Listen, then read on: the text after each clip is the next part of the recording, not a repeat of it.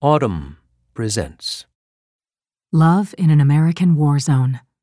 Written by Adrienne Green. Earlier this year, while location scouting for her first feature film, Melina Matsoukas ended up in St. Clair Superior, Ohio, a black neighborhood on the northern border of Cleveland. Over the course of half an hour, the director watched 6 drivers get pulled over by police. When I sat down with her at a cafe on Sunset Boulevard in Los Angeles this summer, Matsoukas told me that while making Queen and Slim, she recalled one of the cars pulled over that day, a white Honda Accord. "That's Slim right there," she said. "This is what it looks like on a Tuesday night, how your life can be turned around in 2 seconds." Queen and Slim, written by the Emmy winner Lena Waithe and starring Daniel Kaluuya and Jodie Turner-Smith, follows a black Ohio couple on the run after they kill a cop in self-defense during a traffic stop on their first date. During the stop, the officer riffles through the trunk of Slim's car. Finding only boxes of sneakers, he draws his gun and orders Slim to the ground. Queen hops out of the car to defend Slim, and the cop shoots at her before a struggle ensues and Slim gets hold of the gun. The couple's survival of the encounter is a departure from the grainy bystander videos and police dashcam tapes that have been released in recent years. The bulk of the film follows Queen and Slim, the Black Bonnie and Clyde, as another character calls them, trying to avoid capture as they journey from Cleveland to the Florida Keys in an effort to reach Cuba. Along the way, they are confronted by reminders of America's racist legacy. Prisoners work in a far-off field in the South, police officers in riot gear at protests that boil over into violence. And yet, despite the film's troubling themes, it's equally invested in romance. More captivating than the chase is the couple's capacity to nurture their connection while racing against the various forces that threaten their lives. As the black community's clashes with police swell into crisis, the film resists turning its leads into anti-heroes. Instead, Queen and Slim shifts its focus toward love as a salve for oppression. Provocative subject matter isn't foreign to Matsoukas, who was raised in the Bronx by a Cuban mother and a Jewish Greek father, whom she describes as freedom fighters. She's the visionary behind a number of cultural touchstones from the past decade. Beyoncé's music video for Formation, which shows the pop star sitting on a sinking police cruiser in New Orleans. The video for Rihanna's We Found Love, which touches on domestic violence. Matsoukas has also made her mark on TV, where her credits include the Emmy-winning Thanksgiving episode of Master of None and Issa Rae's HBO hit Insecure. In an industry that lacks opportunities for female directors, Matsoukas is one of the few with a major studio release this year. Perhaps most notable is her talent for capturing the inextricable beauty and brutality of life for Black Americans and the necessity of exuberance in the face of hardship. "That's how we deal with trauma," she told me. "We still find a way to celebrate and carry on our traditions, and to laugh and to eat and to sing. That's just the way that we survive." This interview has been shortened and edited for clarity. Adrienne Green. What were your parents like? Melina Matsoukas. In the 70s, they were part of the communist-leaning Progressive Labor Party. I was raised to figure out how I was going to be an activist. I chose the arts. That was always a value in my life. How are you going to give back to this world? I found my passion for film because I felt like it had the capacity to change minds. What did you read and watch as a kid? I remember my parents taking me to watch Julie Dash's 1991 film Daughters of the Dust. I was seeing Black people beautifully captured on screen. My mother is an educator, and she introduced me to so many writers: Audre Lorde, Maya Angelou, Alex Haley, James Baldwin, Paula Giddings. Some Karl Marx was thrown in there by my father. How did you get interested in music videos? I'm an MTV baby. I fell in love with the partnership between music and film. I wanted to start out in music videos because it was a way to be experimental and hone my skills as a filmmaker. You're able to approach each project in a completely different way. At NYU, where I studied film, I was probably the only person who made a music video as my thesis. I moved to Los Angeles in 2003 to get my master's at the American Film Institute. I worked as a production assistant while I was in school, and then a couple of videos into my career, Beyoncé hired me to do 4 videos for Songs from B-Day. My career kind of catapulted from there.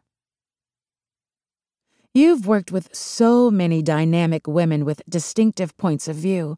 What's that been like? What I do for Beyoncé is not what I do for Lena Waithe. It's not what I create for Issa. I try to make work that's authentic to them instead of saying, oh, you're a black girl and this is how you should look. This is how you should be represented. We're not a monolithic group of people. We're very diverse, even though we are of the same culture. Why did you want Queen and Slim to be your first feature film? It falls in line with my politics and my values. I like to make things that create empathy and understanding for our culture.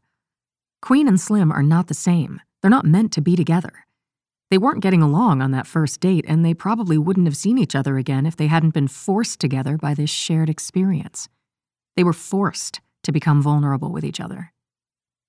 And we wanted to shed light on police brutality, on all the fallen soldiers we've lost because of this oppressive institution. I also wanted to showcase Black love and unity, not just romantic love. Black unity is our greatest power against oppression. What is represented on screen is not just the love between those two characters, but the love that the community shows Queen and Slim. What I loved about Queen and Slim is that it's everything. It's a comedy, it's a drama. At times, it's almost like a documentary. There's brutal reality. But then some of the scenes seem fantastical, like we're in a dream. Even the darkness can be beautiful. What was the atmosphere on set like? Well, when we first got to Cleveland, there was a polar vortex. I was literally in a blue snowsuit looking like the Michelin Man trying to direct this scene. Everybody knew that we were doing something very serious. It was not fun and games. It was really trying at times. We were fighting to tell our story and shooting in places that weren't used to being shot, and that comes with a certain amount of effort. Making painful things beautiful is a running theme in your work. Black culture is the biggest commodity in the world. It's shipped around the world, stolen from us, exploited, and then underappreciated. It was really important for me to showcase it in a beautiful light, to show that the true value of life is community, not what you have or what you own. It's interesting to be talking about love and unity alongside brutality during this fractured political moment. If you look at Spike Lee's Do the Right Thing, those characters struggled with the same issues that we're struggling with today. Not much has changed since then in terms of police brutality. But it was important to show us not as victims, but as empowered people. Queen and Slim are falling in love as the world is burning around them. I looked at protests, from apartheid in South Africa to Ferguson, Missouri, to see how easily things can escalate. We wanted to show the interaction between the police community and the people, and the fact that even for Black officers, once you put on the uniform, it's not black and white anymore. It's blue. Whatever color you are responsible for the sins of your colleagues and that institution. I hope that people are open to it. I hope people see what the Black experience is. This is something we go through every day of our lives as soon as we step out the door. I fear for my man's life, my father, my brother, my cousins every day when they get in a car. A cop comes, and it can go many different ways. A part of that fear has to be connected to watching Black people being murdered, whether it's on the news or via clips on Twitter. How do you process that? We're living in a war zone.